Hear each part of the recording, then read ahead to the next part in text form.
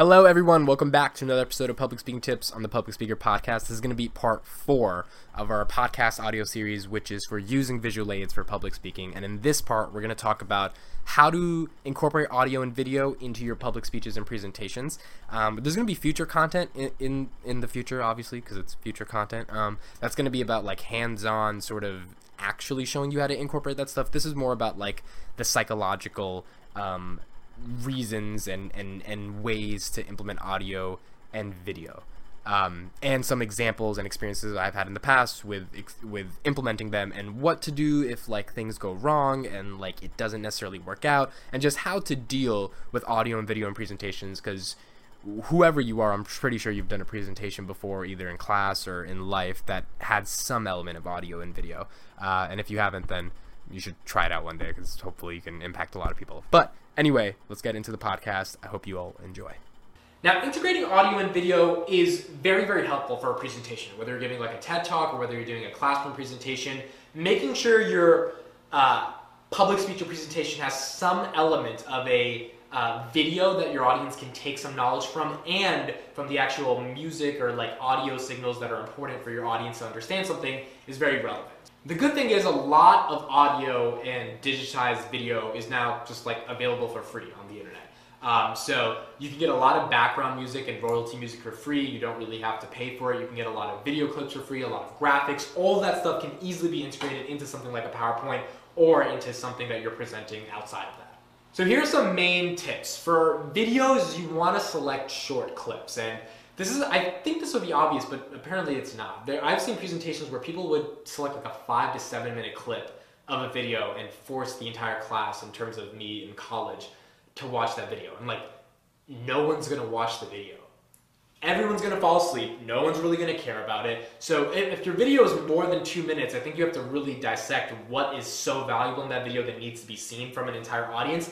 And can it be condensed down in a way that allows your audience to care about what you're talking about, care about the video you're showing, but also take something away from that doesn't put them to sleep. You shouldn't have a presentation primarily composed of audio and video clips. So if you need to play a certain song or a certain humorous skit at one moment, then that's totally fine to play that.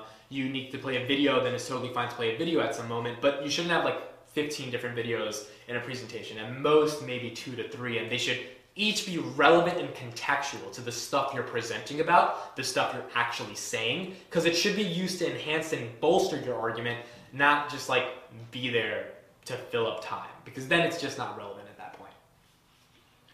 There's also a lot of technical considerations you want to figure out when doing audio or video. So it's important to be able to have a clip that is cued at the proper time. So if you're only playing 2 minutes to 2:30, but the entire clip is 10 minutes, you don't want to have it at the beginning start and then you have to like drag it to 2 minutes. You want it to be already cued, and there's already ways in like Google Slides or PowerPoints where you can set that up, so it should be properly cued.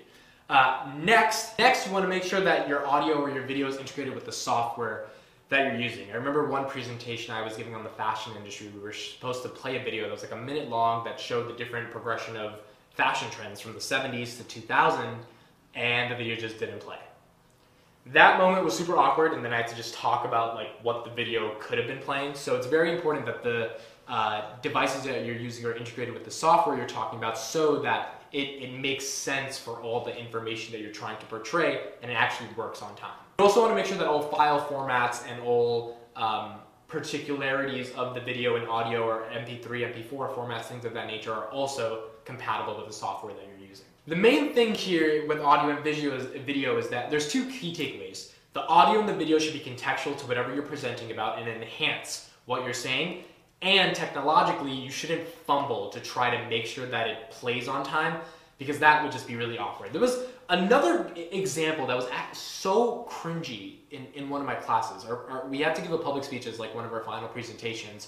And this girl was talking about some place she went to in a museum, and she was like describing it and all that stuff, and then she was like, let me show you guys a picture so you like understand what you're saying. So we had a computer set up, so I thought she was just going to go on Google and like Google it real quick, and I'm like, oh, you probably should have done that before the speech, but like you can do that. Google takes like 3 seconds. She went into her Gmail, like logged into her whole school account, went to the exact email, and then pulled up the photo, and it took like 3 to 4 minutes of just silence of her like typing things in a keyboard.